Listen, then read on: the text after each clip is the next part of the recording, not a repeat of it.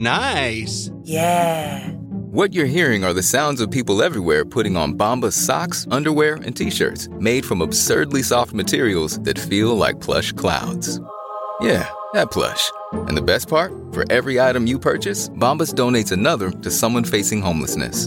Bombas. Big comfort for everyone. Go to bombas.com/Wondery and use code Wondery for 20% off your first purchase. That's bombas.com/Wondery, code Wondery. This episode is brought in part to you by Audible, your go-to destination for thrilling audio entertainment.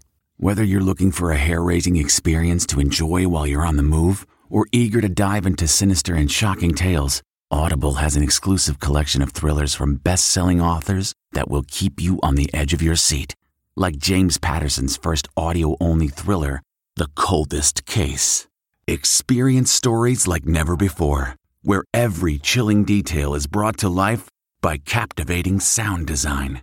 Plus, as an Audible member, choose one title a month to make yours forever. And now, new members can try Audible free for 30 days. Just visit audible.com/WonderyPod or text WonderyPod to 500-500. That's audible.com/WonderyPod or text WonderyPod to 500-500. Welcome to the Nerds Podcast number 732. At Midnight's on at 11 o'clock for the next couple of weeks. So my hell finally has an ending point at some point. Oh, I you tune in son at of a midnight. bitch. How dare you? Where is it? How dare Is you? it gone It's on an forever? hour earlier. I guess it must have ended. I guess I'll just get rid of my DVR for it. Yeah, just throw your DVR. I threw my DVR away because I just call it the At throw it Midnight in machine. in the disposal in the But sink. I guess what I should call is the accurate title machine. No, okay, all right. You know, I did kind of fuck us a little bit by calling it At Midnight. It never occurred to me we might be on at another time. I mean, your original pitch of no, it's not 11 night. 11 night. hashtag at 11 night. 11 night sounds like some type of Like NASA a groovy Mennonite is what it really sounds No, like no, to me. it sounds like an element. You know, like an element that would Okay. bring down a superhero. Yeah. Ah, he's brought 11-ite. We can't get to 11. There are no 11s anymore. It's a base 10 world in this comic book. Yeah, completely base 10 world. Yeah, that, and then I'm going to Texas this week for the Fun Comfortable Tour. Ooh. Houston, Austin, Dallas, and then the following week in Buffalo, and then Toronto for JFL 42. Tickets at funcomfortabletour.com. What do we got on the old Nerdist Community Corkboard? This is from Mandy, and she is a photographer in St. Louis who's been working with 10th Life Cat Rescue, and they do a calendar that is sexy dudes holding adoptable cats. Aww. It's Katie lit up with this because she both loves hunky dudes and animals that won't be murdered. Love them. So if you go to 10thlifecats.org/topcats, that's the name of the calendar. They're $15, and 100% of the proceeds go to charity. Oh, and fantastic. the charity is like it's cats that have trouble getting adopted, right? It's cats who are having trouble getting adopted, and a lot of them are like troubled or have like mental things, Sure. or things wrong with them, and they're real cute. They're All really right. real cute cats. The next guys to are real cute, hunky too. dudes. I'm sure the guys also have a string of problems that, if you want to adopt them, they might, Oh, that could work too. You want to do that? Oh man, just double dip. Yeah. I'm just gonna get Take a hunk everything and a that's cat. on May. I would like everything on the menu, please. Yes, all of it. All of it. Entree and dessert. Yes. I'd also like to tell folks that we are screening The Hive tonight, Yeah. one night only, through Fathom Events. If you go to nerdisthive.com, the screening's at 7:30. We shot some extra content to air before it as everyone's coming in, to sit down. And it's 7:30, and this is it's like the first really wide distribution movie that we have with Nerdist, and it was Yarvo was just on the David Yarovesky was just on the podcast a couple days ago, wrote and directed, and it's a super fun sci-fi horror thriller movie. It's gonna and be awesome. So go tonight. Yeah, go tonight. Go to right now. You're at work. Go ask that person that you're like, we never hang out. You want to go to the Hive at a Fathom event? You're fired. I'm your boss.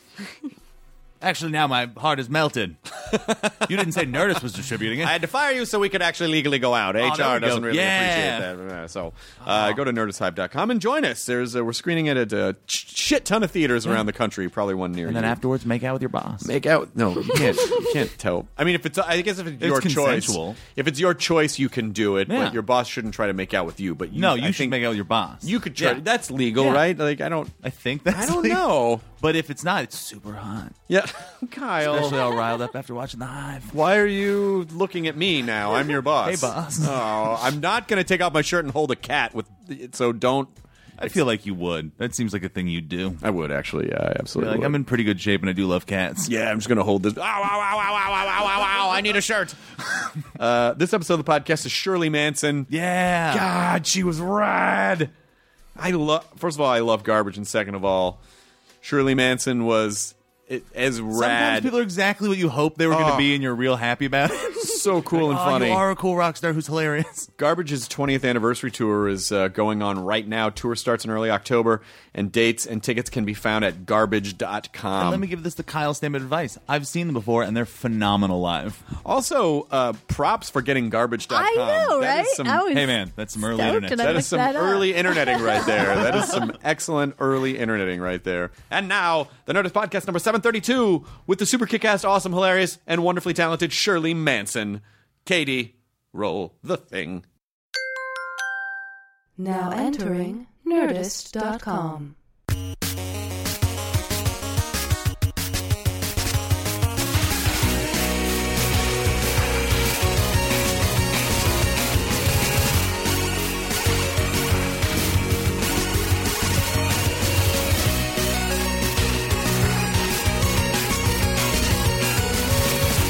We're already recording. This is already happening. So I know I've been warned that you don't bang. You just go We in just there don't. banging, Why? slamming. We don't fucking. You're not fucking around. We're not fucking around.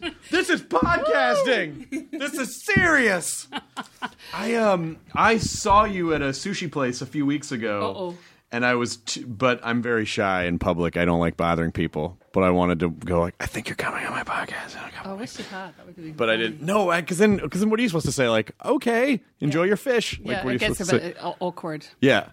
Which sushi joint was it? I'm desperately racking my brain now. Was it Called- Sushi Park? It was Sushi Park. I see. It's very good. It's really good. But we took my mom there, and my poor mom was not comfortable with the concept of. They tell you like what you can put soy sauce on and what you can't. Yeah, it's really funny, isn't it? And my mom, no soy sauce. Yeah, my mom's like, well, do I have to follow that? I'm like, yeah, that's part of it's part of the thing.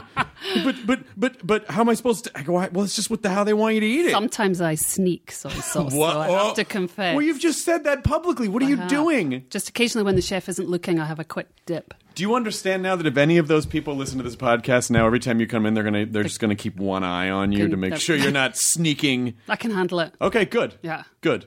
What did you just like defiantly just like put in the soy sauce? Like, what are you gonna do? Something like that. You're gonna do arrest me? Yeah. That's so rock and roll. You got to. That's so rock and roll now. Yeah, that's really rock and roll. Putting soy sauce on sushi. She's burning it up with the rock and roll over here.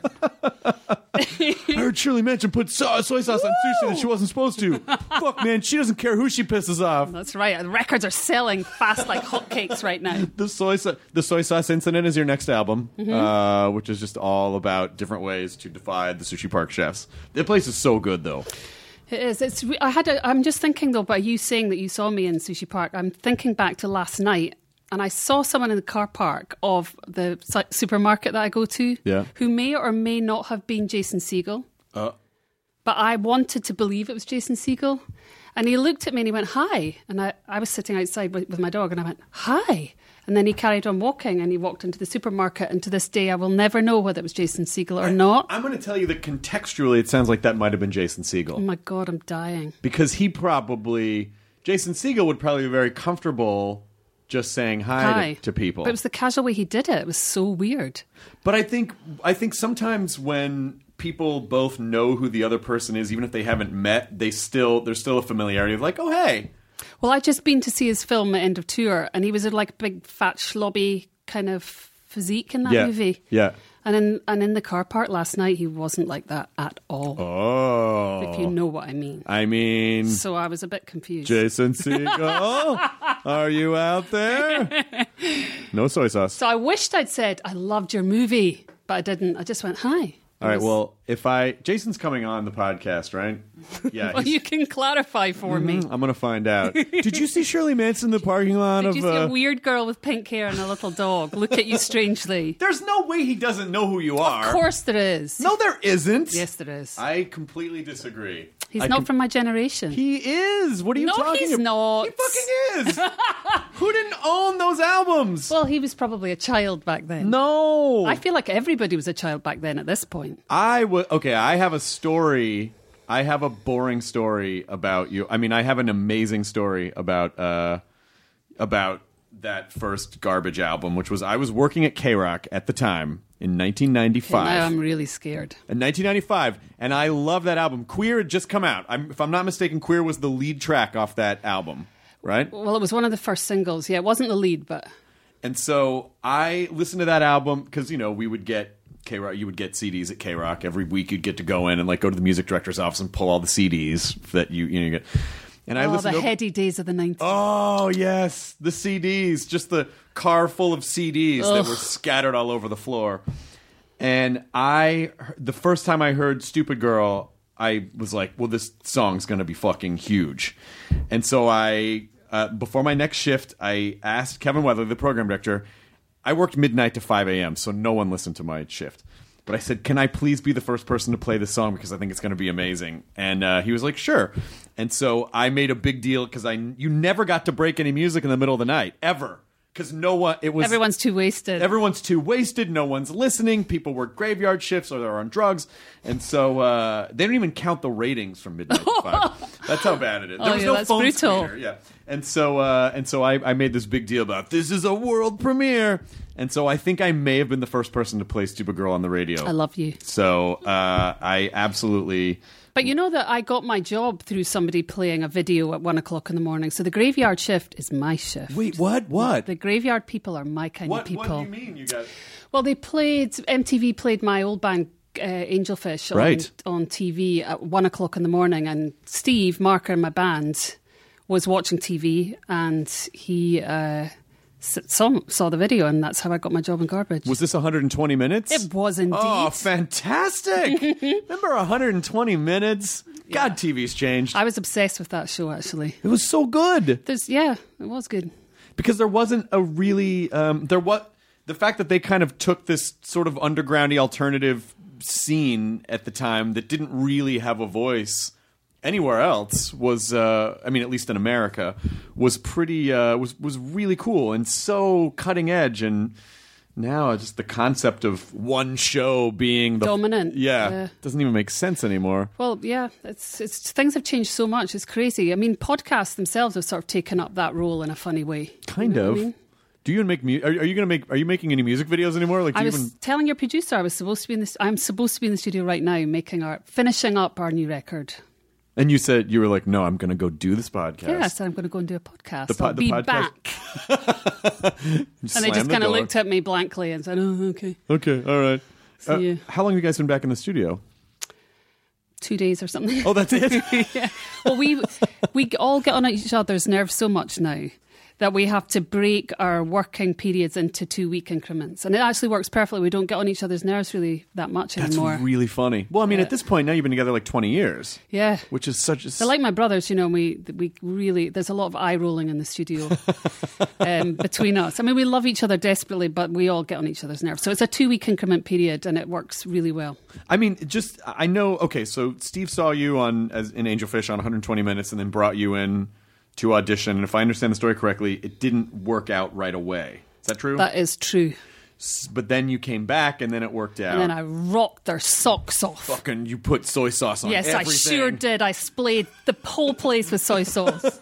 And so, how long into that band? Because it's kind of strange to think you auditioned for their band, but then it became your band. Then it became your band together. Only to the outside world. It really is a struggling democracy. It really is. We know it's nobody's band, really. It sounds unlikely, but that's the truth. It was just how the public sort of view us, I suppose, because the press at the time really took a liking to me, and I got on a lot of front covers. And so, when you're on the front cover, you become the face of that band. But we worked very much as a team. How long did it take you to feel like, okay, this is the thing we're doing and I'm not just singing in their band? About 15 years. It really did. It took a long, long time for me to even feel like I was good enough to be sitting in that seat. That's really sick. You don't want to go into my past, though, and all my hang-ups. That's so dull. But it's not dull at all. It is so dull. It's humanizing. Do you know why it's good? Because a lot of people have weird hang-ups and then they feel weird and isolated, but then when they hear someone that they respect also has human hang-ups, it makes them feel okay. Well, I have so many hang-ups you can't even begin to know where to start. I read a fascinating article with you. I remember it so clearly from like 1996.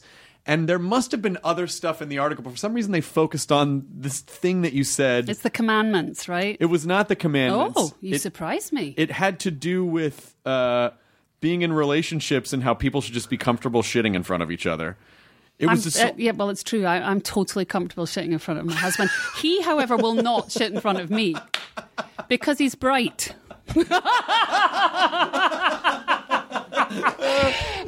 But yeah, I'm totally au fait with that. It doesn't bother me at all.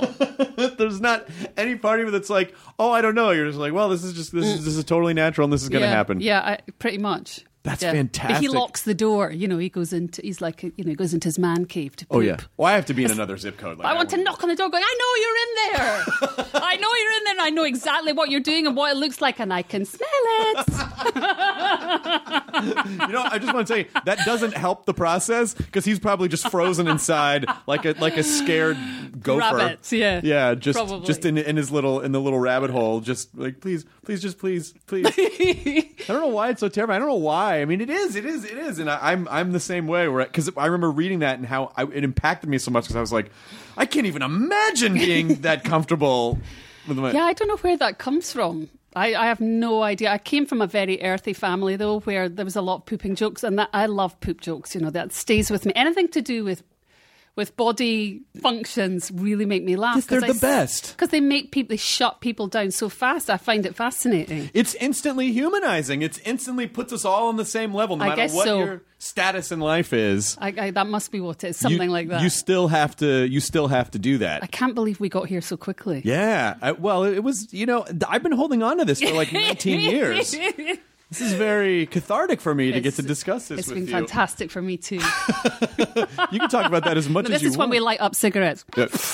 Yeah. And just tell shit war stories. Yeah. Because it is hard because of traveling, It's like it's just traveling and being, and I don't like it in public. I just get really weird about it. Is your husband the same way? Yeah. Oh yeah. He's a freak about it. But when you're in a band, you kind of it has to go by the wayside, all that stuff, because, you're crammed in a backstage room, not much bigger than this, and you have to do all your stuff in front of one another. Yeah.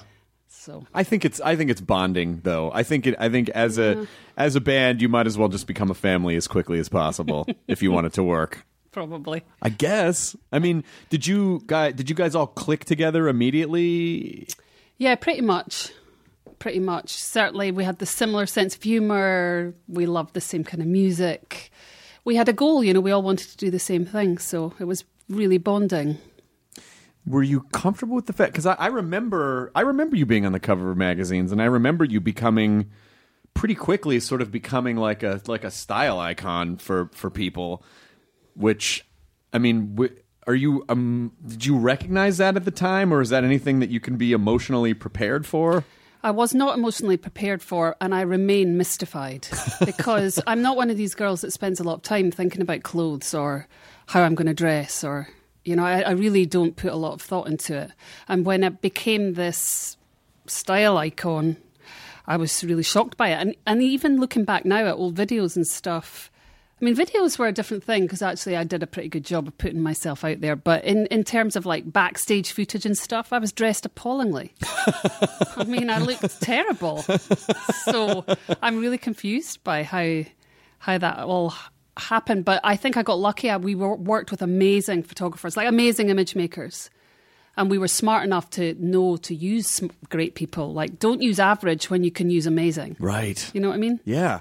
I look normal when you can look spectacular. And all these people are good at style making, like image making. They are geniuses at making people look incredible. I also, you're from Edinburgh, right? I am. I love that. I love it. It's a great city. It's so great. And so it's interesting to see how stratified the city is in terms of the physical structure representing the economic. Yeah. Wow, I've never heard it put that way, but you're right. I mean, it's like the rich people live up top and they dump shit on the poor people who live at the bottom. That's they had to be right. very comfortable with shit because they were getting it dumped on them on a daily Literally basis. back in the day, yeah. Yeah. But it's it really is a gorgeous city that where you can feel the class structure in the construction of the city. Well, yeah, that's true. I mean, the UK is still very class orientated that way, and Sure. that's the sad side of the United Kingdom. But yeah, you really can see it physically in all the architecture and everything in Edinburgh. I've never ever heard it. It takes an American to point something like that out. Well done. We don't point out a lot of stuff astutely, but when we do, Well, that's really interesting point. I'm also just coming from a kind of an earthy background and coming from sort of the underground scene, and then all of a sudden you're super successful. Does that weird you out, or do you feel weird, or do you feel guilty, or do you like all this? You're talking about the class structure, but all of a sudden you're super successful and you got money and you got fame and you're part of the other side. I mean, how does that feel? Well, this is like going and watching that movie End of Tour about David Foster Wallace. Right. I mean, all these sort of the weird idea of like coming from an underground situation, you have contempt for the mainstream. I mean, it's just, in general, it's a survival tactic, right? Mm-hmm. So you scorn it, and then all of a sudden you find, oh my God, I'm in the mainstream. It is very strange, like trying to get your head around that and finding sort of a place to stand in the midst of all that craziness. Because I did have a lot of confusion internally about success. It didn't sit well with me, really.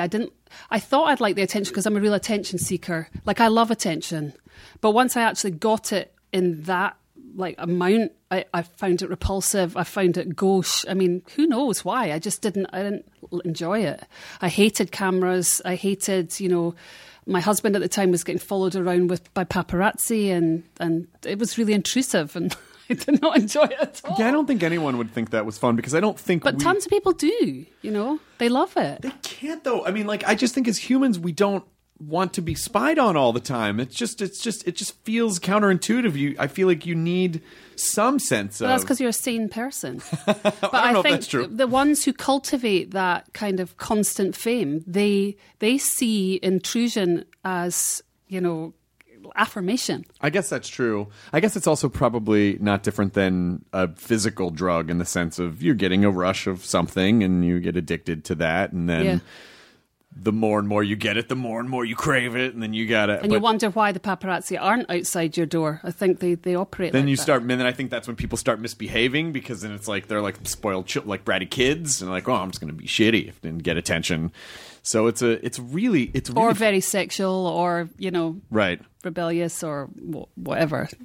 They find a myriad of different ways, right? I think so, but I also am always interested in the idea, and we've talked about this before too, when punk bands get really popular, and then it almost sort of flies in like it seems like they're a reaction to something, but then they become that thing, and so how do you find inspiration, or how do you continue to?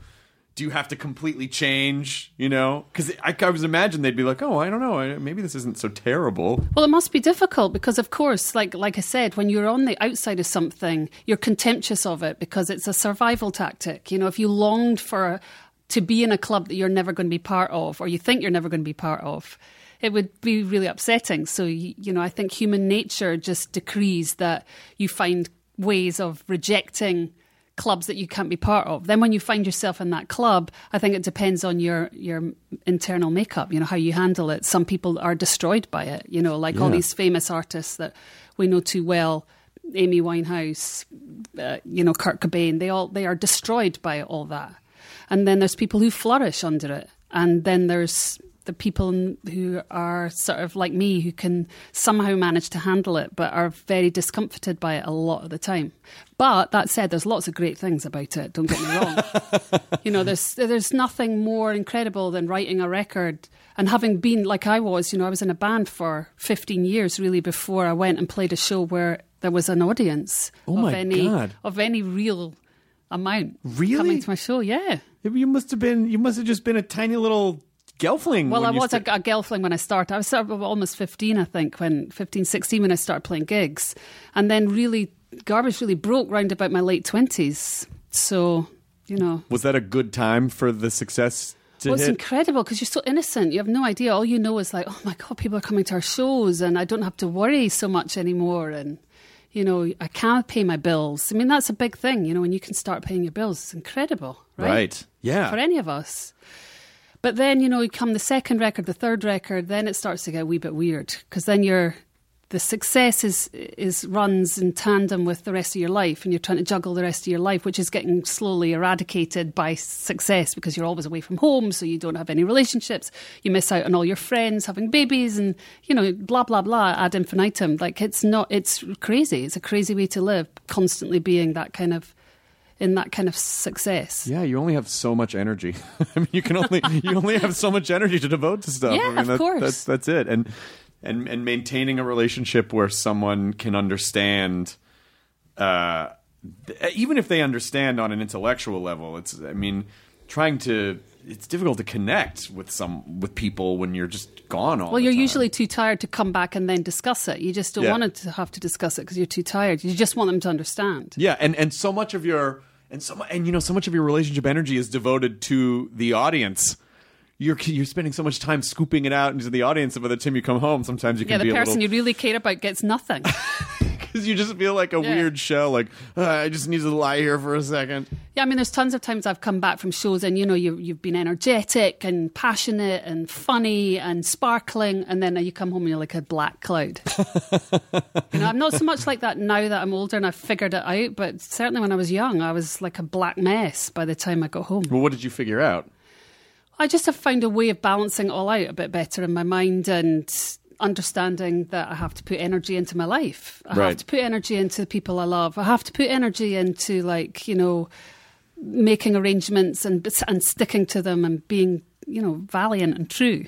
Yeah. Yeah. I take it seriously. Yeah, because you don't, I mean, it's important because you don't want to, it might be fun when you're young, when you think that life is just this endless runway.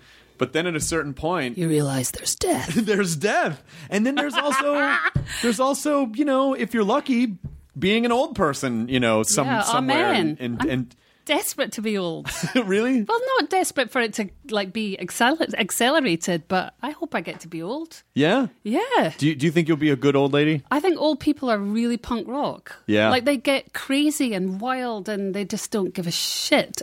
They really don't, Yeah, because I think once so much of what powers us when we're young, I think is fear. And I think when you're old, then you realize I could probably go in any minute. What are you afraid of anymore at that point? Yeah, you're fearful of nothing. You just don't fucking care. You're like, well, I don't care. I'm going to die. I could die tomorrow. Who gives a shit? Yeah. I think that is a pretty freeing concept. Yeah. I'm not looking forward to dragging my balls on the ground, but other than that, I think that's the horrible side of it all, which I try not to focus on. But when I was young, I literally felt scared 24/7. 24/7, I felt anxious and angry and frustrated and all the things that come with being young. But that must have helped with. Well, of course, it's a great engine, right? Yeah. That's why young people achieve stuff. Would you have traded it if you had been just like a super chill kid? I think being chill is so overrated. Oh, good. Yeah. A sense of agitation is good. Well, I think it's good too because I think a lot of people because I've been anxious. I mean, I've been an anxious person my whole life, and I think letting people know that you can actually do something constructive with it as opposed to just bearing it, eating your tail. Yeah, exactly. But if you can if you're going to experience it, then you might as well do something fun with it. Yeah, I mean, seriously, I think so. And I think that's why any of the creative endeavors is really important because you're just like putting that out there. Yeah, the problem is, though, of course, when you get to my age, it is hard to keep the engine stoked, which I am managing to do. I don't know why I manage to still be enthusiastic and I'm not cynical and I'm not tired and bored. But I think that is a challenge. How do you keep yourself as stoked as you were when you were young, which it just comes naturally when you're a kid? Yeah. And I think it's got to be also interesting. I would guess that it must be interesting that people have this perception of you. When you're performing, you're very confident on stage and you seem like, oh, she's got everything figured out. you know? But on stage, I do have everything figured out. That's why I'm so addicted to it. That's. I like become a superhero when I'm on stage. What do you think? That's what happens. That's why people love it. Then do you kind of dread going off stage sometimes? Well, I used to, but now I don't. That's what I was saying about earlier on, is I've figured out a way of like making my real life actually the important life and as fulfilled as the stage life. But for a while when I was young, I just was addicted to being on stage, and that's all that really mattered to me. Oh, wow. And then you would come off stage and it'd be like you'd be bummed out. Because life wasn't exciting anymore. Yeah, there's that crazy. I don't know how crazy it is, but it's that Bon Jovi documentary where it's like there's a fucking stadium full of people, and then the camera just goes back into this weird tiny little room and just sitting in there. It's just like that entire documentary is fascinating, though, right? No, you've seen it. Yes, okay. I've seen it. It gave me the chills. Yeah, it's so strange. Yes, it's worth watching though, whether you're a Bon Jovi fan or not. You know, it's interesting to watch. You know, I used to deny it, but I think I actually am kind of a Bon Jovi fan. Are you really? Interesting. I think I am. You know why? Because as much as I can kind of write it off and go like, bah, it's acid wash frat rock, you know. If it is, if living on a prayer came on, I would be like, oh, we're halfway there. Wait, stop it. You know, like I would still. 'Cause I'm wanted. Yes. Dead or alive. Yep. I mean, it is. But isn't it so true, Shirley? It's like you're just a cowboy. Yeah, man. It's riding so around true. It really resonates with me. On a steel horse. Sorry. Were the songs that you guys were writing? Was it? Were you intending to express anything that you feel like people never picked up on? Was there anything about it that was very personal that you felt like, God, people think it's about this, but it's actually really about this? It was a dedication to Bon Jovi. No, that's what I thought. Yeah, the whole first Garbage album. Yeah, every song. Yeah, every song. Yeah, it's just a tribute to that. Stupid Girl was actually all about Bon Jovi. No, I don't. I had no real sense of what we were writing with that first record. I don't think any of us really did. It was so piecemeal and sort of put together in a strange way, which has since sort of become much more socially acceptable. But at the time, it was really frowned upon the way that we made that record. How come?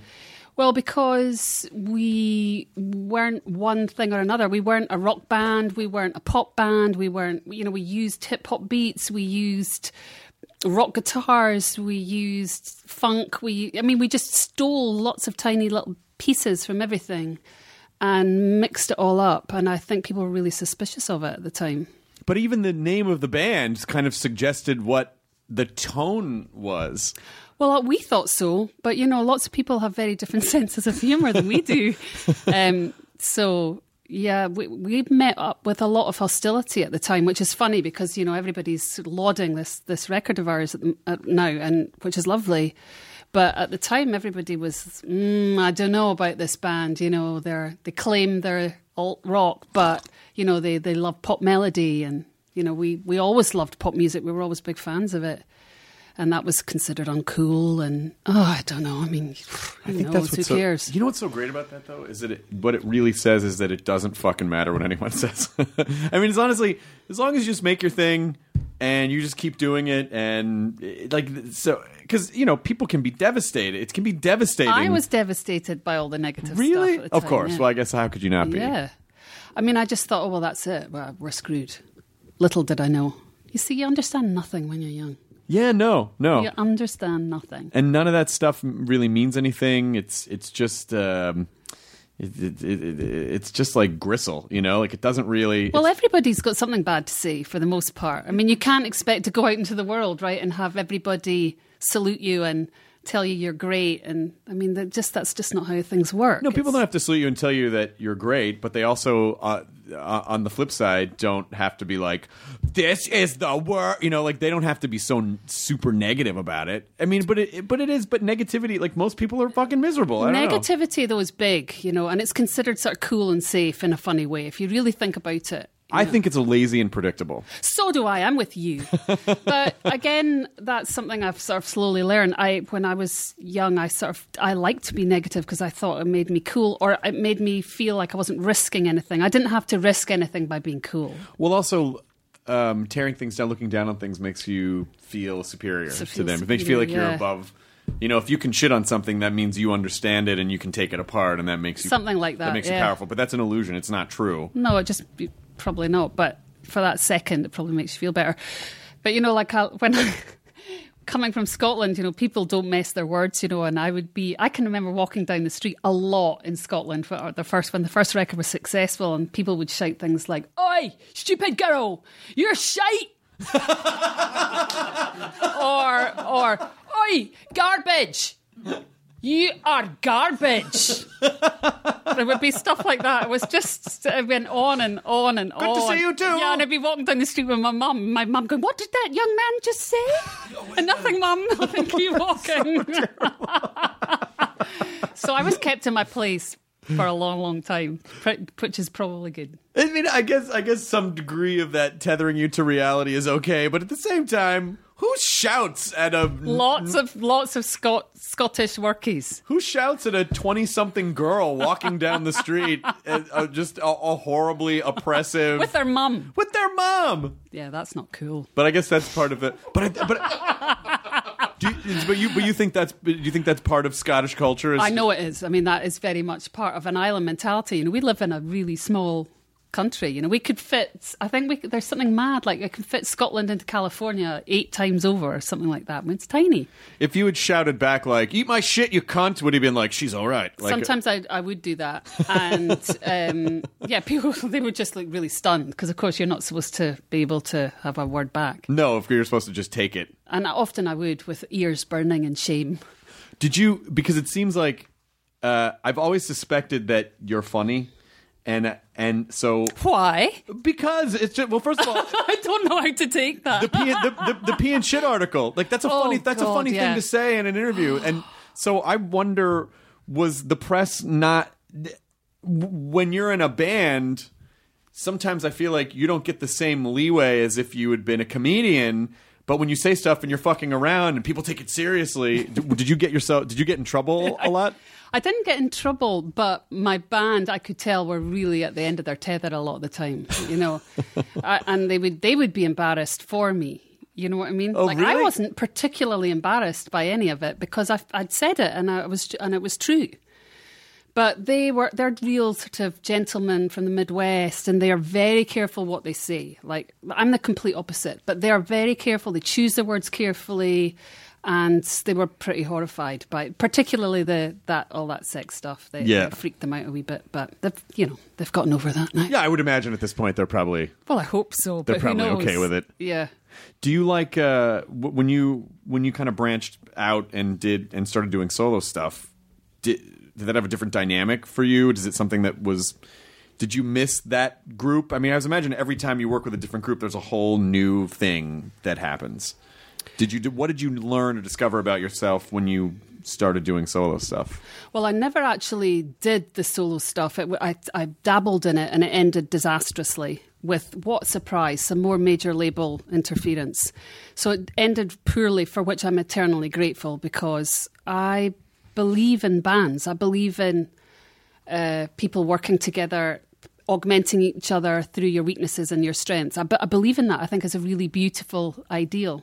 And I think the idea of a band is very romantic. For me, I find that that's just something that has always filled me and my imagination up. And so I'm proud to be in a band and not be a solo pursuer. What did the label do to fuck it all up? Oh, it's such a fucking long story. It's so boring. But I was going to do it with Greg Kirsten, who was at the time, who's now a really well-known music producer. But back then, nobody knew him. He was unproven talent, and he's literally a genius. I mean, he's an incredible jazz musician and really like one of the greats, And he had generously put a band together for me, and we were going to make a record, and we were going to make it in 2 weeks, and with all these incredible musicians. And we took it to the record company, said, we want to do this. We want to make this record. It will cost, I think it was $10,000 for the whole thing. And the head of the record company said, well, who is this Greg Kirsten? He hasn't had a hit. We're not letting you we're not letting you waste your career like that. We see you as an international pop star, and you have the potential to be as big as Annie Lennox. And they put the kibosh on that project. And then Greg Kurstin, literally, I think 3 weeks or something later, had a massive hit and has done nothing but continue to for the last, I think, 5 years. Just over like 10 grand in 2 weeks. Yeah. Why do you care? Why is it going to hurt you? Yeah. I don't know. I would hate to think about how many amazing things got squashed because of idiots. How many things almost happened because of situations like that, where one dude just got a bug up their ass about something. Well, I think a lot of the industry in the last sort of 10, 20 years has gotten very conservative. All they want is hits. That's why all they sign is pop artists. They want hits. That's all they care about. They don't care about anything other than that. And that's fair enough. I get that. That's what they're doing. That's okay, fair enough. But do you feel like there are still adequate channels to get things out into the world without traditional radio play? I do, yeah, definitely. I mean, I think it's been proven, you can have a hit on YouTube, without anybody knowing who the hell you were, 3 months previous. There are definitely ways of doing it, but I feel like all the artists that do break out like that, they're the exception to the rule. In general, they're phenomenons. To rise above the fray, you need a distribution, you need promotion, and that takes money. And who has money? The labels have money. So, you can be lucky and have a breakout.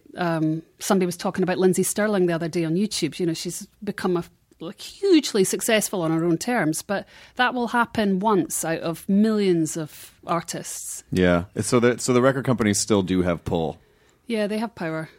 Yeah, definitely. It is. The promotion seems to be the most challenging part of it. That you can perform, you can do a show in a city and feel like you've done a shit ton of promotion for that show, and you leave a city and someone will still go, ocean. When are you gonna come perform? And like, I was just there. Yeah. How'd you miss that? There's so much noise in our culture, right? I mean, everybody talks about, social media is so great for young artists. It's like, well, is it? It's just another outlet. It's just another magazine. It's not like some revolutionary tactic that guarantees you success. It's just more noise. Yeah. And we have so much noise now. It's terrifying. Yeah. I mean, I can't keep up. I remember being really up on music when I was young. I would just go and I would buy the NME every week, and that's all I really needed to know what was going on in the world, literally in the world. And now it's like everybody's talking about all these books, all these movies, all these podcasts, all the TV shows, all like everything that's going on YouTube, everything that's going on, like Noisy and Vice and blah, blah, blah, blah, blah. It's just billions and billions of things, and you just don't have time in the day to keep up with it. Yeah.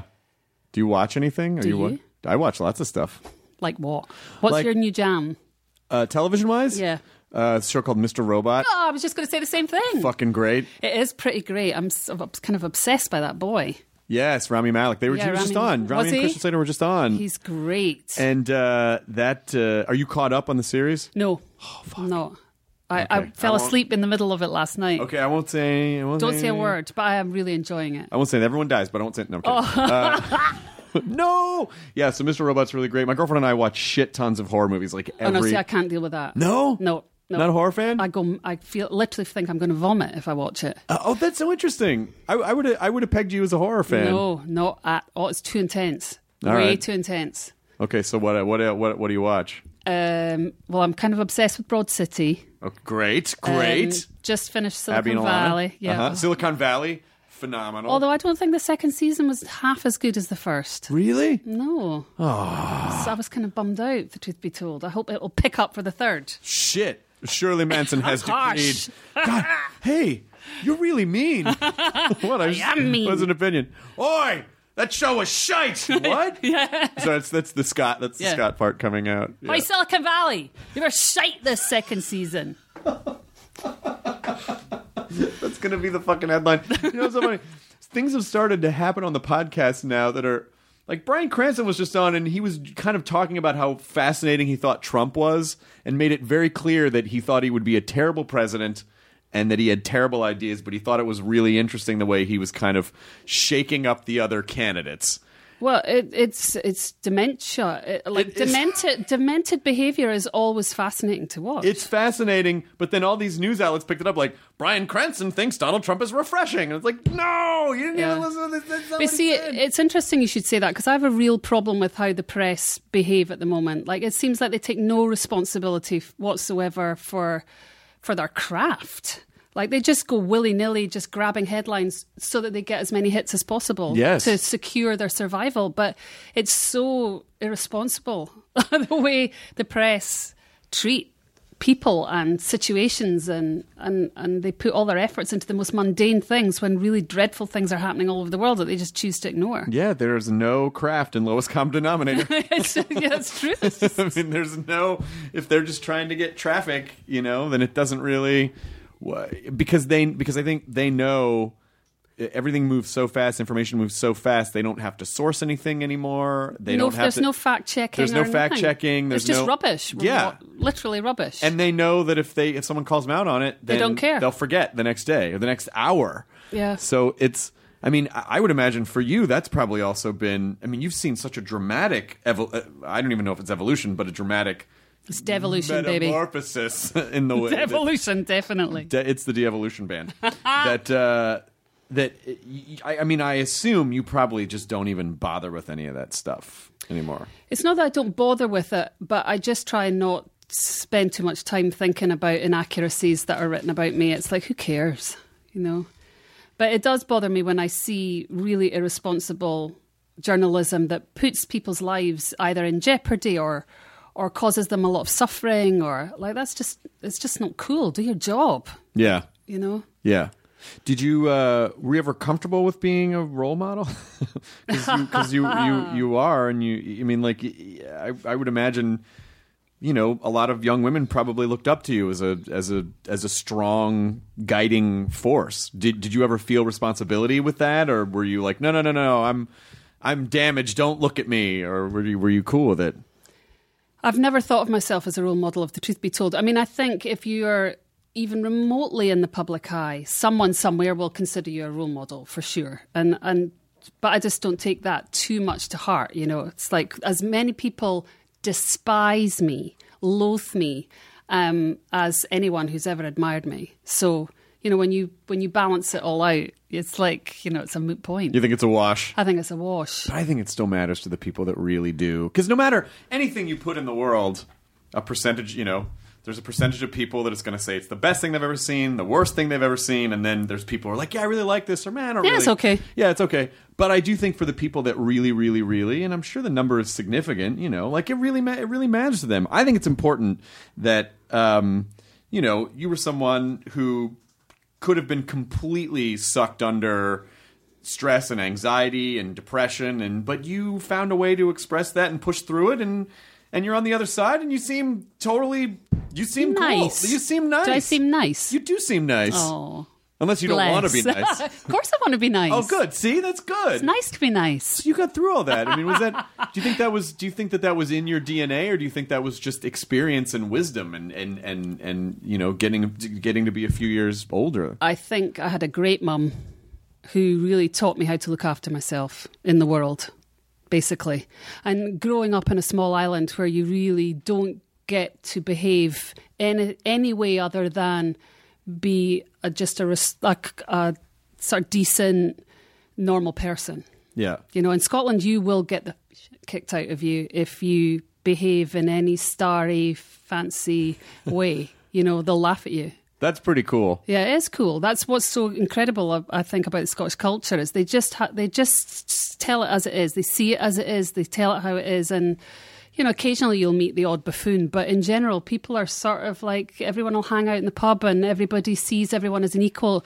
Everyone believes primarily in socialism, Scotland. Like, the strong look after the weak, the young look after the old. It's just sort of inherent in the culture. I mean, I'm over glamorizing and sentimentalizing the culture that I come from, but at the same time, there are threads of that there that I see are not necessarily here in Los Angeles, for a random example. In defiance of the vertical class structure.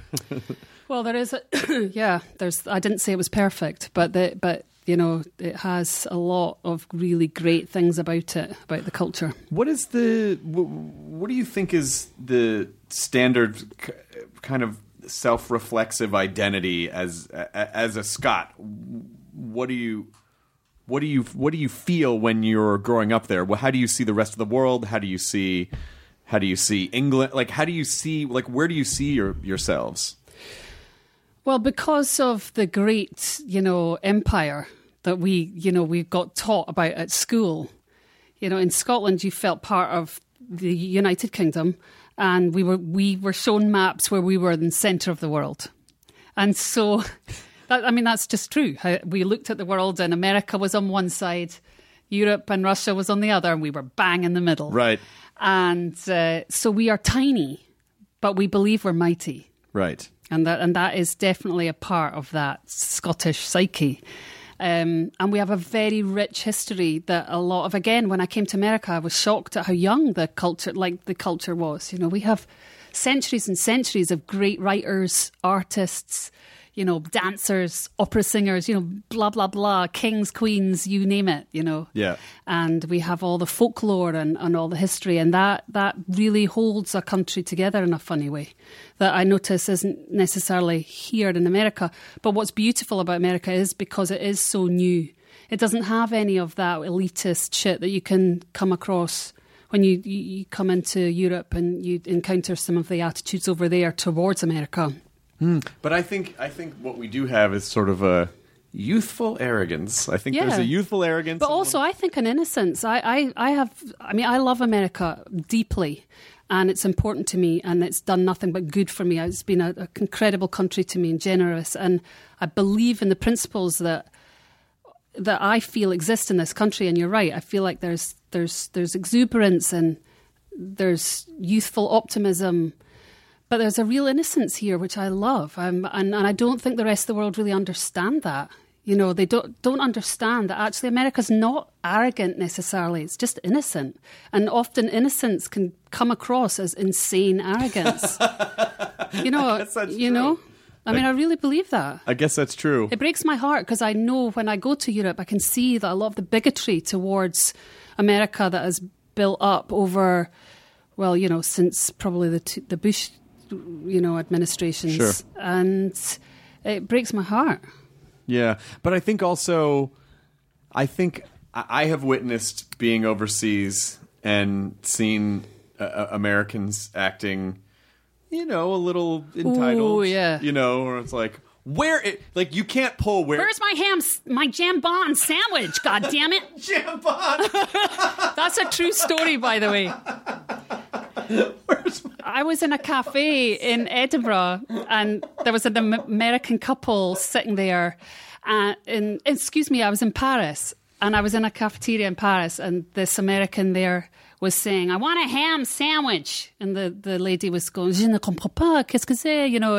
And he was Jambon fromage. Yeah. And the guy was going, "A sandwich. I just want a goddamn sandwich. A jambon sandwich, goddamn it." I was like, oh my God. I was just dying. Yeah, you can't go to Europe and pull the old, I want to speak to the manager. Like, they don't give a shit. They don't give a shit. Where's my jambon sandwich? By the way, fucking really good bitchy American accent. That was fantastic. That was really fantastic. You're very kind. Do you? Are you going to do more acting? Do you want to do more acting stuff? I do want to do more acting. Every now and again, I go for an audition and don't get the role I'm up for. But I really would love to do more sci-fi. Actually, when I saw Mr. Robot, I was like, see, this is exactly the show I want to be on, because it was kind of similar to the one I had been on. Smart sci-fi is really my thing. You're referring to Terminator. I am. The Sarah Connor Chronicles. Correct. Fantastic. Top the class. Was that had to be fun. Being a Terminator amazing. show? It was amazing. Yeah. It really was. It was unbelievable. It was like, I felt like I was living in a fantasy. Yeah. Was it... Because the television process is a little less immediately gratifying compared to... hardcore. Compared to, you could go out and perform in front of 10,000 people, but the television is like, wait there for 7 hours. We're going to need you for 15 minutes. Go wait for another 7 Yeah, hours. it's brutal, actually. And then in 8 months, then you'll see the thing that you If made. you're lucky. If you're lucky, yeah. I was quite shocked, actually, because I was like, oh, I can handle this. I've been in a band for a decade. I know what this is like. I know the studio system. I got the shock of my life. Day one, I was being manhandled by the director, you know, and like I was used to being like, you know, when you're a lead singer in a band, everyone's like, could you ask the singer if she'll walk over here?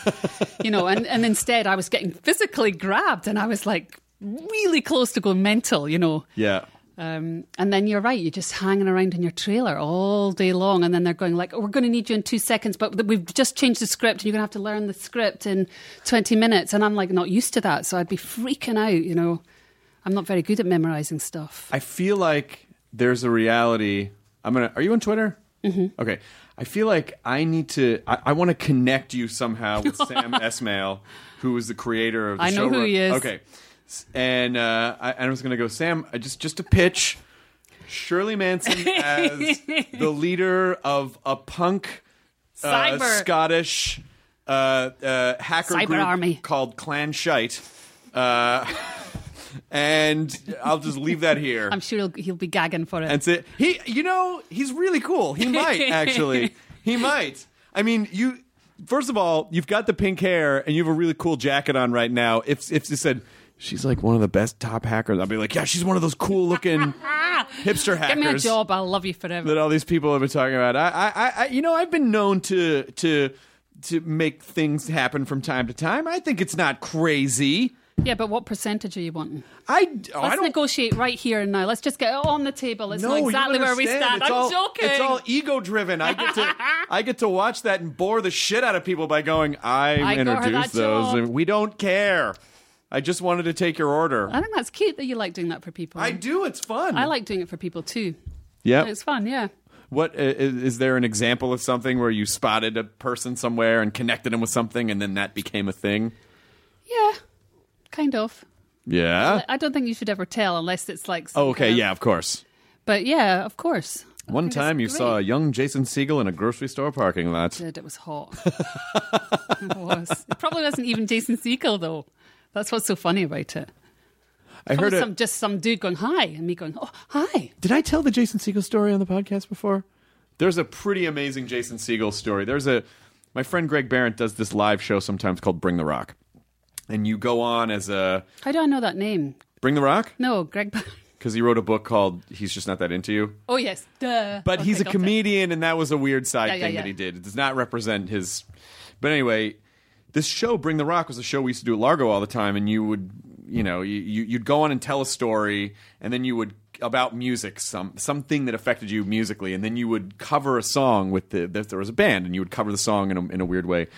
And he told the story about Jason Segel doing it one time up in San Francisco. They were performing, and Jason Segel was kind of hammered, and he came to rehearsal, and he wasn't really nailing the song, and they were like, oh boy, I don't know what we're going to do about this one. They go to do the show. He fucking nails this, like destroys, super hammered, allegedly, destroys. Then at the end of the song, while people are on their feet freaking out, he goes, he rattles off a series of numbers and he goes, that's my phone number. If you want to hook up with me, I'll be over in the corner. Walked over to the corner of the stage. Some girl walks up to him and then they left together. That's super hot. Yeah, that's fucking punk rock. I would never think to do that. I'm in love with him, I would never think to do that. I feel like I would talk people out of we could hook up, but you probably there's better things you could be doing with your time. I can't imagine. Would you really? Yes.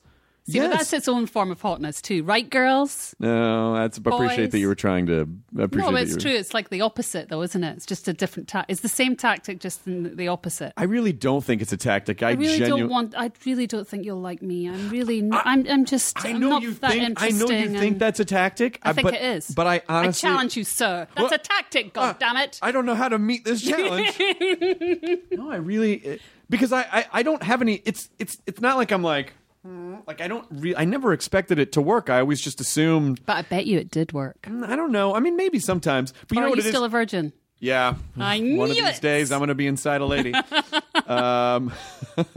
I think it probably goes back to grade school, where I was not I think a lot of your adult life is like trying to make up for shit in grade school. What happened in grade school? You must tell me now. My mind is What boggling. happened? It wasn't anything crazy. So my family moved a lot. I was never a popular kid. I was a late bloomer. I was into super nerdy shit that the other kids weren't into, and I didn't relate to them well because I thought they were all kind of mouth breathery, and so I just didn't, But I didn't really socialize well with other kids, and so I just didn't. It was very hard for me to not feel rejected constantly. Interesting, because you're so socially adept. Well, now I've been, I've been doing stand up for 17 years, and I've done hundreds of podcasts and been hosting television shows forever. So that sort of broke me out of a lot of that. And did you feel that way with like did that? No, you're basically. I'm really connecting with. I feel the same way. Yeah. So you were a pretty shy kid. Yeah, I was a funny mixture, of shyness. I'm sure we're pretty much the same. I mean, we seem really extrovert, but we also have this like really warped shyness. I think it's learned. I think it's a learned extrovertism. You know what they say about shyness, right? What? It's grandiosity.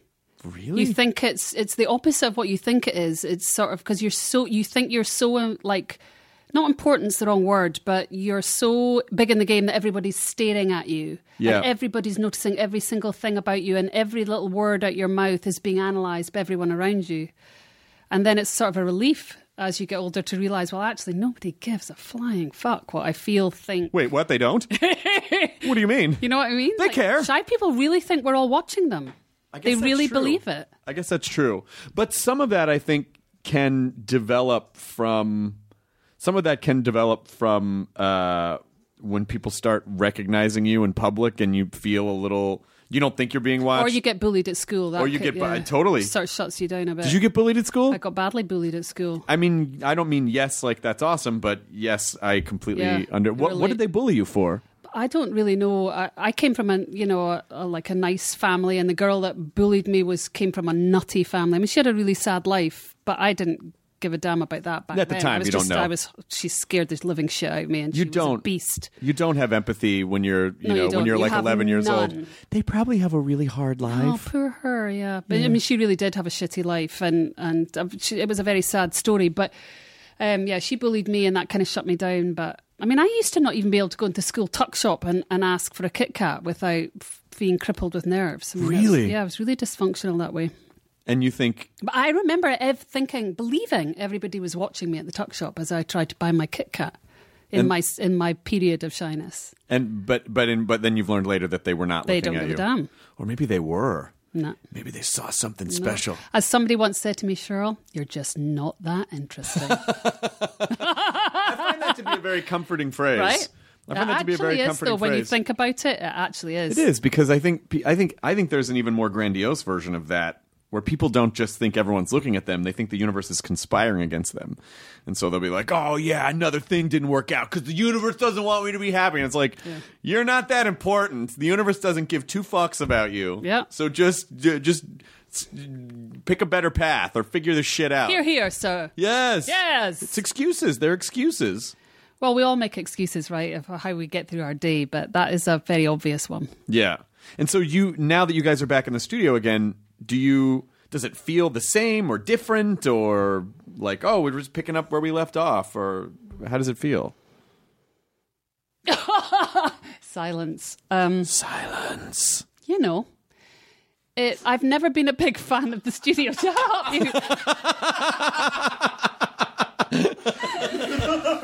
The court should be duly noted that Shirley Manson smacked Kyle on the leg. I did smack Kyle because he was looking at me out the side of his eyes, and it was. He was funny. giving you the side. I know that response. The side look. You do. I mean, it's a thing. You know, it's awesome. I don't know. I find it a wee bit tedious being in the studio, I have to say, because I think I actually have made a discovery about myself of late. I think I might have attention deficit disorder. Very mild.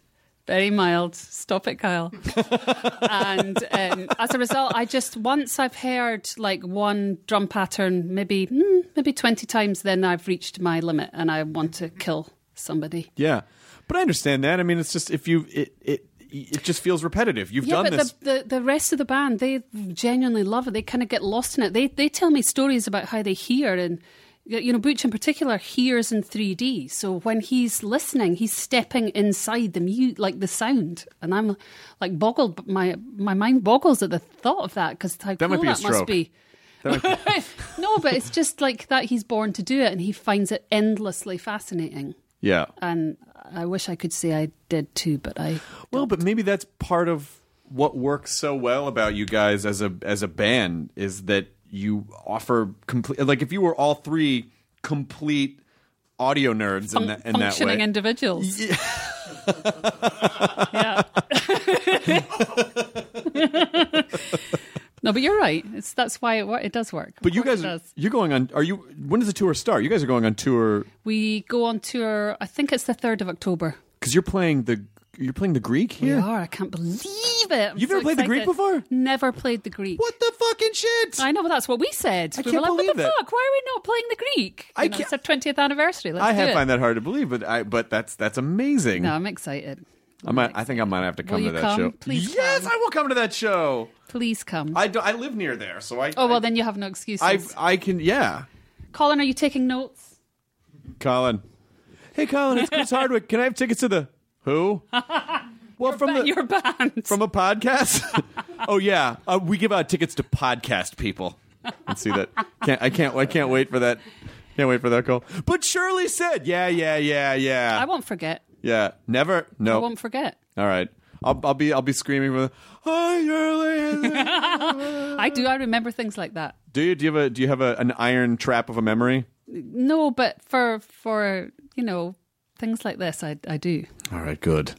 And I give my word. I remember. I appreciate that. I can't because I've seen you guys live before. When I worked at K-Rock, I'm sure I must have seen you at an acoustic Christmas or like one of the K-Rock shows. Actually, I've got something quite embarrassing to tell you. What? Is that we've actually slept together. Oh, that was you? That was me. Oh my God. I'm not a virgin. You're not a virgin. Best news. I wanted to break it to you gently. Oh my God. Woo-hoo! Was I good at it? You were incredible. I'm mind-boggling. so glad. I have never forgotten. But unfortunately, you have forgotten. No. So that says a lot about my prowess. I got so nervous and I shit everywhere and I developed this crippling fear of poop. No, I'm sure we have probably met at some point at these K-Rock dues. Maybe. They were incredible, though. Some of my happiest memories of the 90s were those K-Rock shows, like those Christmas shows. They were incredible. Christmas. They were so much fun. They were like, it was like a scene out of Almost Famous or something. You'd be like hanging out with like Oasis and No Doubt and Fiona Apple and Radiohead and all these incredible bands. I think I may have, oh my God, I think I may have introduced you guys one year. Because See, you thought I was joking. No, yeah, before the sex part. And then we... And then we banged into one another at the end of the show. Yeah, and you're like... I've never been introduced so well before in my life. And I'm like, oh my God, I'm scared and drunk. But I remember, I'm almost positive I introduced you guys at the Universal Amphitheater. With the spinning stage, With the spinning stage. Mm-hmm. Because as DJs there, we had to go out and, hey, I'm so-and-so, and here that. And I'm almost oh man. Let's put your hands together for the incredible. I'll tell you how I introduced you. And I'm sorry, it's just I'm a complete dork and I have a weird sense of humor. Uh-oh. The stage was turning and I had a mic. It's like a song lyric. It wasn't, it's not going to be when you hear what I said. The stage was turning and it seemed so presentational to me. And I could hear my voice booming in the Universal Amphitheater. I said, ladies and gentlemen, the magic of David Copperfield. and then there was a weird smattering, and I'm like, I'm just kidding, it's garbage. Did you really say that? I really did do that. No way. I really did do that. That's fantastic. Yeah, I guess I thought it was hilarious. I was the person who thought it was hilarious, and the other 6,000 people or whatever was. I mean, they didn't, They didn't want irony. They just wanted to fucking see a good show. They did. Yeah, but those were the... Oh, my God. Those were the... I'm going to have to ask. I bet you the band remember. They remember everything. I hope they... I would be so tickled if they remembered something like that. But yeah. Oh, yeah, that douchebag. I almost quit music because of that fucking guy. Yeah, those are the old days. I don't drink anymore, but in those days I drank it was just a constant stream of like decadence. Yeah, K-Rock. Do you remember any of those? Do you remember anything particularly weird or fun happening at those shows? I do. Quite a lot of weird and fun things. What are 2 weird things that you remember? Well, the thing that's real, I mean, this isn't even that decadent. I just remember it. We laughed ourselves sick. We went out to the front of house to watch Oasis, and Liam Gallagher was being his usual boorish self, and he was standing in the middle of the stage with his mouth agape, with saliva and beer just trickling out of it. Like he sort of, I don't know what he was doing, and it seemed to go on forever. He just standing there like a mouth breather with alcohol and then just strings of gob coming out of his mouth. And he wasn't singing in any way? Wasn't singing, just standing there like... I wonder what the experience was in his head while that was happening. Yeah, who knows? And he was always telling the audience to fuck off, and everybody loved it, and... Like, that would never fly right now. No, I feel like, no, fuck you. No, they would hoist you off the stage, probably. Yeah. But back then, there'd be a hashtag that would be launched that would trend. Cancel Oasis. Yeah. There would be outrage and petitions. It'd be all over. Yeah. It's kind of funny. I always think about how when Paul McCartney was on the show a few months back, and he talked about how you interviewed Paul McCartney. I did, yeah. Holy cow. And he was talking about how he was like... Did it make you nervous? Sorry to interrupt. No, I wasn't, because I knew that if I was nervous, then that would make him uncomfortable. And so I just figured, well, he's a guy, I'll just talk to him. And he was the best, so gracious and so lovely. But he told the story about how whenever someone would say... so-and-so is the next Beatles, he would go, oh, no, you shouldn't have done, oh, they're not going to, that was sort of the kiss of death. Like that was, and he wasn't saying it from an arrogant place, but just, doing the data would confirm that the second someone calls you the next Beatles, you're screwed. And he said, and he mentioned Oasis, and he was like, oh, like when they said Oasis was the next Beatles. And what I meant to, I never said at the time was like, but I think they were the ones saying that. Weren't they the ones saying that? I think they said it before the press did. Yeah. Who were the next Beatles? Maybe we're the next Beatles? Oh, God. I think maybe you're not the next Beatles. maybe you didn't be maybe you're not the next Beatles. Maybe not. I remember being really drunk and having Andy Dick like, let's go in this dressing room for some reason. And we go in there and it's Tori Amos's dressing room. And she's sitting right where Kyle is. And we're just sitting in Tori Amos's dressing room. And...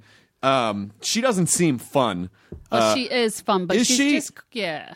Okay. Yeah, she's really fun, actually. Yeah. But yeah, she's a lady. She's quiet. But she was just sitting there with her manager, and we were a few feet from her. But rather than say, like, who are you and why are you in here? And of course, it's horribly invasive. 2 drunk louts just burst into your dressing room and sit down. Well, Andy Dick's a lot to handle. He is. He is. But this was. I'm glad I have one good Andy Dick story in my drunken days. I feel like I got it. Like I feel like I don't need any more. But she just whispered to her manager, and then manager came over and said, "I'm sorry, who are you guys?" But it was just funny. We were as close to her as I am to Kyle, but she wouldn't ask us directly. It was very obvious, like, excuse me, who are you? Wow, amazing. Yeah. So it was really strange. Yeah, those were the days, though. Do you have the energy for that stuff anymore? Or you're like, it's just too much of a hassle. I have a lot of energy still. If I'm into it. I mean, if it's a bunch of boring idiots, not really. Yeah. But if the night is right and the conversation is good, yeah, I'm into it. I don't party like I used to party. No. I think that would be a bit sad, really, if I did. But I have a lot of energy still for fun. I feel like it's a constant challenge to keep finding adventure because you like comfort is really nice. It's really nice to be comfortable. It is. And at a certain point, adventure flies in the face of being comfortable. And when you're young, you always want to be uncomfortable. You always want to be. Well, you're willing to be uncomfortable. You don't want to be, but you're willing to be. Because you don't know anything yet, and you're trying to find something. But I wonder if that thing you're trying to find ultimately is like, it's sort of like a dog who circles them, like, makes the mat all, and then they curl up and then they're just comfortable. When I was really young, though, a writer, actually, a Scottish writer called Andrew Gregg, gave me the best advice, which was, when you're young, your plane takes off and your plane is up in the air, and it's a natural trajectory. There's no effort required really.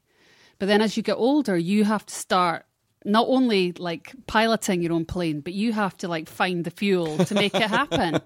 And it's always really stuck in my head. It's like I have to make things happen for myself. I have to engineer adventure, because it doesn't come to you like it does when you're young, because you're so open when you're young. You're willing to do anything. I worked so much for free, and I would do anything anyone asked me if it seemed even remotely good fun. And then you get older and you just say, no, I'm not doing that. Are they going to pay me? No. And people just stop and do nothing in the end. They don't take any risks. They don't do anything new. They don't do stuff that they don't feel that they're in charge of or that they know how to master. And I just feel like that you really have to do that constantly. And my dad actually is a great inspiration for that too, because he's like nearly 80. He just went to Africa on a bike and rode 400 kilometres for charity, and none of us, his daughters, thought he could do it. We were all like, there's no way you can do this. You're insane. And he was like, I'm going to do it, and if I die while I'm over there, so be it. But I'm going to go out and have an adventure. And off he went, and I just think that's incredible. 80 years old. Yeah, that is. I think maybe. Do you ever write a book? Did I ever write one? I think there's a book in you somewhere. I don't know about that. Engineering your own adventure? That's not a book. Come on. That's what a great. I'm telling you. It's just that what may seem very personal to you is like, oh, it's my boring life. It's not that bad. But that stuff's very useful to people. We all think our lives, though, don't have a book in them. I think everybody has a book, actually, probably. I think you in particular have a book. Do you? All yeah. right. Yeah. I'll go and write one this afternoon. This just today? This afternoon? Yeah. All right. Well, it's a breaking news story, I guess. It should be out by tomorrow. Yeah. If you're going to write it this afternoon, why not? You can put off recording for another day. Okay. Fuck those guys. Yeah. Like you can. Kyle's wazzing himself laughing over here. Kyle's he's our walk around Muppet. Like he's just a bundle of furry delight. He's a happy go lucky, but he's got a dark side. Oof. Kyle knows more about music than anyone I've ever met.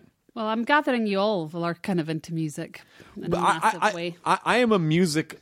I love music. Kyle is like this guy is a fucking Wikipedia of music.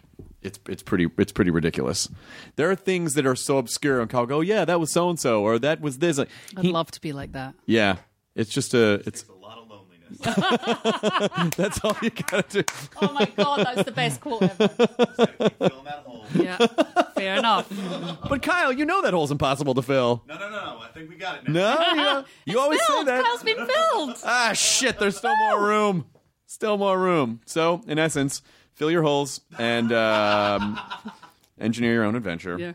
Yeah. People can find... Where can they find details about the tour? Do you guys own garbage.com?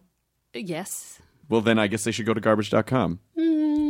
Yeah, I mean, there's the myriad of social media platforms, isn't there? Yeah. I mean, I can't keep up at this point. Literally, I feel like I'm being introduced to a new one every day. Yeah. Are you on Snapchat? Oh, I knew you were going to ask me that. Are you on Snapchat? I just recently, somebody said to me, we need to get you on Snapchat. You'd be really good at it. And I was like, well, show me how it works. And then I looked at how it worked and... You need to Snapchat your goddamn jambon sandwiches. That's what you need to do. Oof. You need to Snapchat your fucking sandwich. Now I just sound like TJ Miller. Now I sound like TJ Miller. Do you do Snapchat? No, no, because I've been. It's a dumb, boring story. Basically, the username that I use for everything, someone squatted it, and I can't get it back from them, and so I've been very stubborn about it. Like, well, fine then, and so I haven't been on. So annoying when they do that. It really is. Are they trying to extort money from you? No, they're not even doing anything with it. This is what's frustrating about it. They don't want. They're not doing anything with it. Yeah, and I know it's a very bratty point of view. I should just start another one, but no, it's the principle. A man has to have some principles. I need a thing to hold on to in this world of tenuous grasp, and that's what I'm putting all my energy toward. So I don't know if I ever get it, then I'll be on. I'm on everything else, but I like social media. When I got my tutorial on Snapchat, I could see the uses for it and how fun it could be to torture your friends. Yes. That much I clicked onto really fast, how I could wreak havoc in my manager's life, for a random example. What is one example of havoc wreaking that you would? You could just, I'm not even going to get into it here of what I intend to do, because I still intend to do it at some point. But I just think you could really creep people out. Shirley's on Snapchat, where you take pictures of poop that disappear after 10 seconds. I'm not scatological like that. I don't want to particularly look at poos. Okay, you don't want to look at them. Not really. Okay. No. Good. But, that's an option if that's a way that you wanted to use it. Yeah. Well, there's that. That's true. You're welcome for that Interesting. idea. Okay, thank you for that. What you guys could do is you could start periscoping some of the stuff. I knew you were going to mention Periscope. I love Periscope. Why? Because... Well, why have you not got it on right now? Because I don't think because then it wouldn't be a podcast. Well, no, I actually. Well, the reason that I don't is because I feel like it's a lot to ask of a guest. Like, hey, can we live stream you?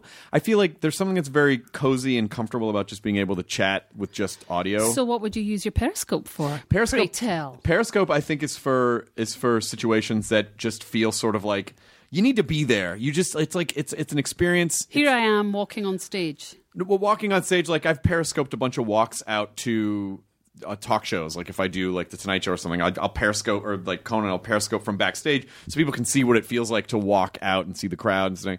Or my friend April and I did 32 minutes of car jams the other day, driving from between shows in San Jose and Sacramento, just singing. And you shared that. We shared that because it sort of felt like, we're all on a road trip together. So we were singing Colin Hay songs and Wham songs and unironic Hall & Oates and Michael McDonald. It was fucking great. Hall & Oates are great. They're songs fucking are fantastic. Great. Yeah. They're all good.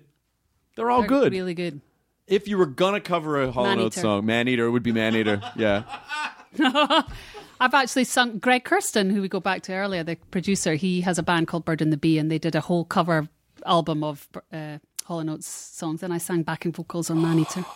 I've already lived out that dream, Chris. What are the backing vocals on Maneater? Whoa, here she comes. Just in the background. I know Bird and the Bee. Yeah, of course. That's awesome. Yeah. See, you've already lived your dream. I've already lived my dream. Hall & Oates bucket list Baby. checked. All right. I'm very excited to see you at the Greek Theater because I do believe I'm in town. I'm going to hold you to that. I'm going to be there. Carl, you're my witness. I'm gonna bring my lady to a show at bring the lady. Greek Theater. Does your husband come to the show? He works at the show. Okay. Yeah. Then yeah. Yeah. Good. Yeah. What does he do? He is our engineer, both in the studio, and he runs all our system basically. Oh, that's really cool. Yeah. He's the guy. That's nice. it is nice. It's nice to be nice. It's nice to be nice, and it's nice to just know that it's so funny. I think having that there waiting for you when you're done with a show is nice. Like I love when my girlfriend's at a show because I just feel like it's just nice. I can just like I have that to look forward to when I get off this stage. is so cute. Shut up! You stop it! All right. Normally, so we end our show with a phrase that has become sort of a philosophical mantra where we tell people to enjoy your burrito. It just means enjoy your present as it's happening. But, I understand. We have exactly the same sort of custom in Scotland. What's that? Except it's enjoy your haggis. Yeah, I think that's it. I think you just planted the flag at the end of the podcast for us. It's going to be enjoy your haggis. My pleasure. Right now. Yeah, which is it's like a Scottish burrito. Yeah, made out of a sheep. It is. So enjoy your haggis. The end. The end. We did it. And I'm gonna see if you will sign our guest book. I will. A lot of my favorite doctor from Doctor Who is Scottish. Peter Capaldi? David Tennant. David Tennant. Although Capaldi's great. Yeah, Capaldi's great. But so David Tennant is too. But do you watch the show? Yeah. You do? Of course I do. Are you recording this? Yeah. What's your favorite season? Oh, I'm sorry. You're choking on water. I can't believe I just stumbled into the Doctor Who. Swallow that water so we can talk about Doctor Who. That is so sad. Are you a Whoie? I'm a Whovian. If you're a hooligan, I hear that just means you like the Who. It's a much different I go group. way back to Tom Baker. You're a Tom Baker, yeah. And Craig Ferguson is a John Pertwee. Yeah, that was his guy. Yeah, John Pertwee was amazing. We got Tom Baker in the States, but it was on PBS. Right. And then we didn't really get We didn't get like Sylvester McCoy. We didn't get the 80s Doctor Who, really. I was too grown up at that point. I was uninterested. But now you've come back to it? I've come back. Oh, good. Slowly lured back. Did you go through the Eccleston and the Tennant and the Smith and the Capaldi? Have you followed the whole... I wasn't... Yeah, I should watch what I say, but I wasn't a huge Matt Smith fan. No? But you've come back with Capaldi? I love Peter Capaldi. I think he's a genius. He's great. I didn't know how he was going to attack this one, but he's so... His Doctor is so fucked up and dark. He's so dark, twisted. Right? Yeah. Lots of loneliness, right, Kyle? Lots of loneliness. That's true. You're just going to fill that hole. That's right. And what does the Doctor do? He fills his loneliness with information. He's the smartest person in the universe. Bingo. Right? Yeah. Kyle, you're sort of like the Doctor. Oh, more than you know, Chris. Oh, shit. What? Are you really the puppet master of this whole thing this entire That's the time? big twist ending at the end of the podcast. Oh, my God. Episode, I just get into my booth and fly away. It's your TARDIS. Oh, that's the best. You'd be so bummed. I would be really bummed. Why don't I get to be the Doctor? Now we should just end the podcast with the TARDIS taking off.